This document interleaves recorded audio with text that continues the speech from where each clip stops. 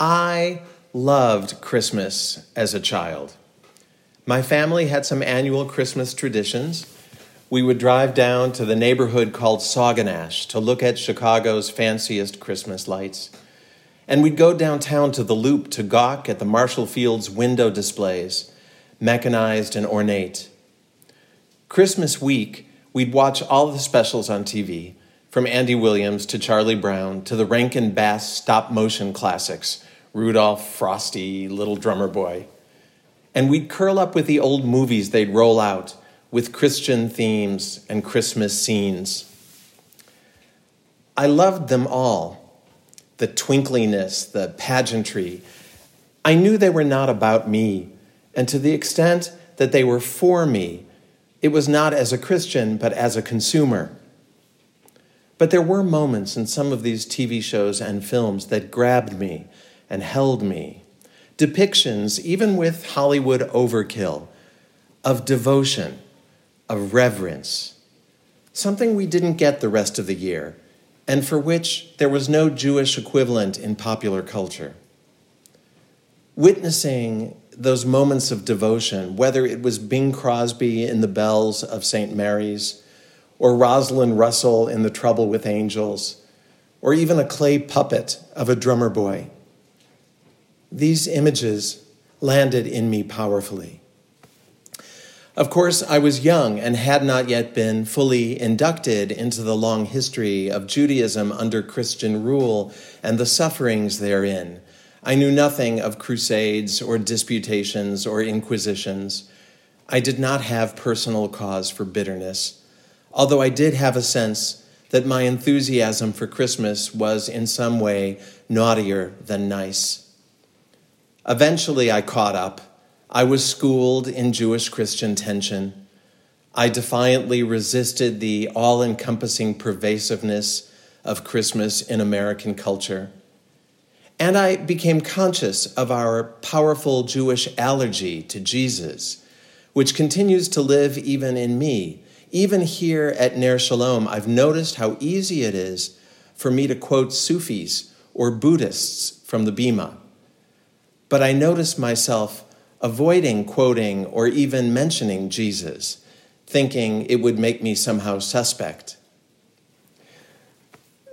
Rabbi Zalman Schachter Shalomi, may his memory be a blessing, saw this tendency as well and encouraged Jews to begin making friends with Jesus.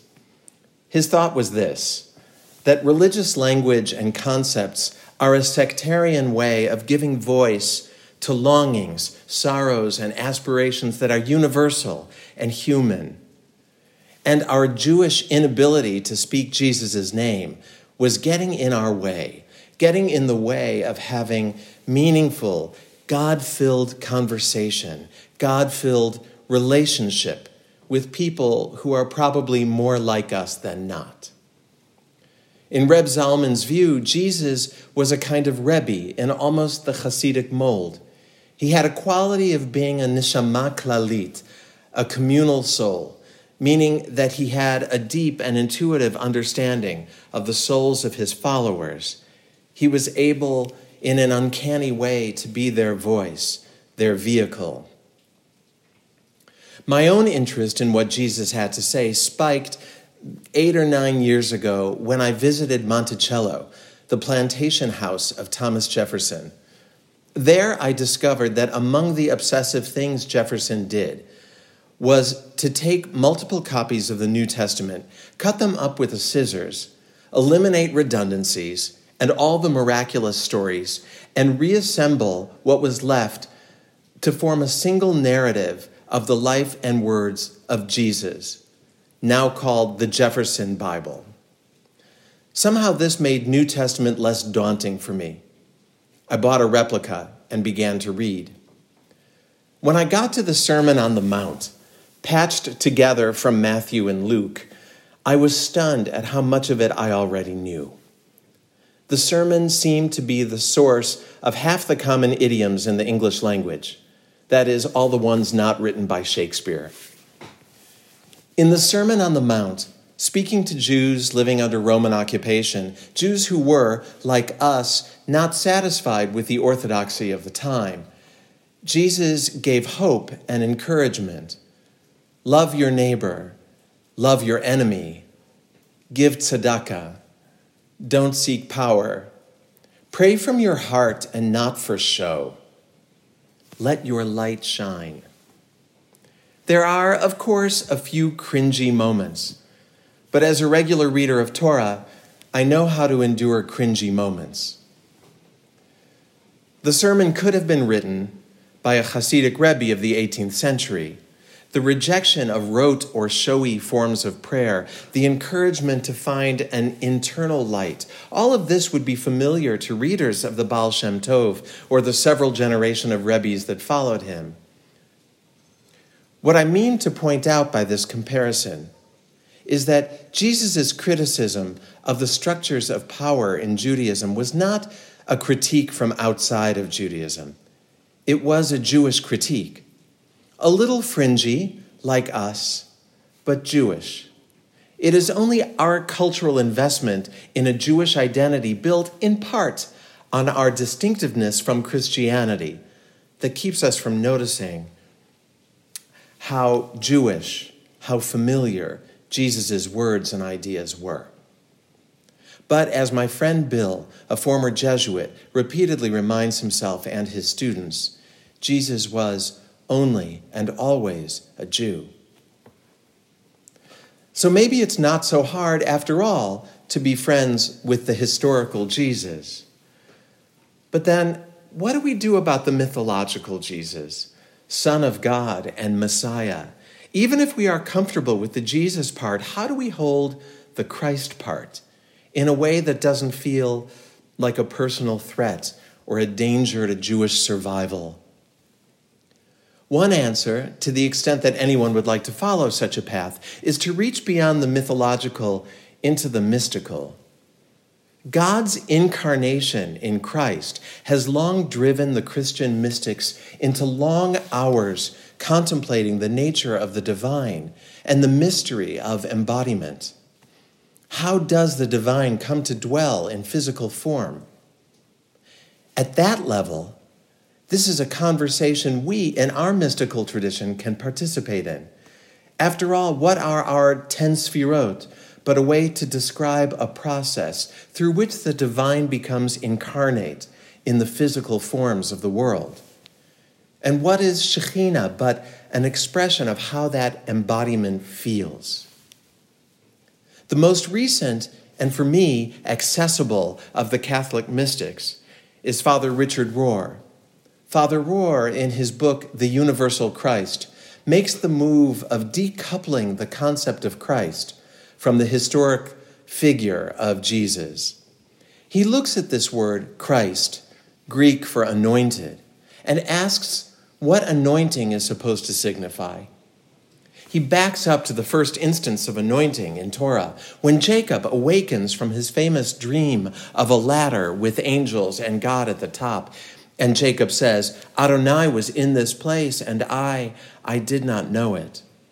He then pours oil on the stone where his head was resting overnight, anointing the place and renaming it Bethel, the house of God. For Father Rohr, the takeaway here is that anointment is a symbol of the direct experience of the divine. Jacob recognized that the divine was present where he had not been aware of it before. God didn't suddenly come and dwell there, didn't come and visit. God was already indwelling there as everywhere. But there was a shift in Jacob's consciousness that allowed him to perceive it. This God consciousness, this sense of God filling and manifesting in the universe around us, in every detail, this is what Father Rohr understands anointment to point to. For him, this is Christ. It is something we might call Shefa, the divine pouring into the universe. Or we might call it Shekhinah, the immanent divine presence. Or Ruach HaKodesh, the Holy Spirit. Or maybe Malchut, the Sphirah in which the divine is embodied in earth and nature. We might even see in what Father Rohr calls Christ the Ein Sof, the infinite God, infinite in both macro and micro ways. All these are ways that we reach for words to describe our awareness of the integrated and saturated divine, what Father Rohr calls the Christ-soaked universe. This Christ-soaked universe is not about Jesus and did not begin with him. Instead, in Father Rohr's words, the radiance of the divine presence has been glowing and expanding since the beginning of time, before there were any human eyes to see or know about it. At this level of abstraction and universality, there is quite an exciting conversation that can happen among Christians and Jews and the mystics of other traditions.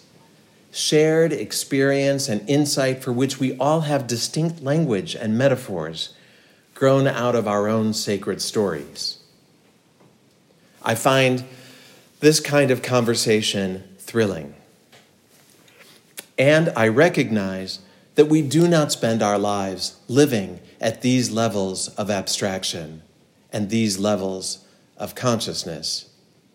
We also live in our particulars, in our social frames, our cultural histories, and personal identities.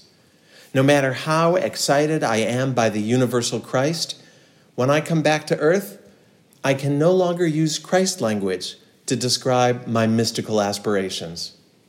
I am once again just a Jew on Christmas, tiptoeing through someone else's brightly decorated yard, feeling marginally guilty at enjoying some of the trappings of the holiday, enjoying them and kind of pretending I don't. In just such a frame of mind, I came down to the kitchen this morning to discover my co-parent Anne had made a tray of cookies with colorful sparkles on them. "Christmas cookies!" I exclaimed with delight. "No," she quickly countered. "They are solstice cookies, a few days late." I bit into the sweet crunchiness. "Maybe," I suggested, "we should call them crispness cookies." "Yes," she agreed, "crispness cookies." And with that appreciation for rigidity that can give way with a nice snap to a mouthful of universal sweetness, I wish you all a Merry Crispness.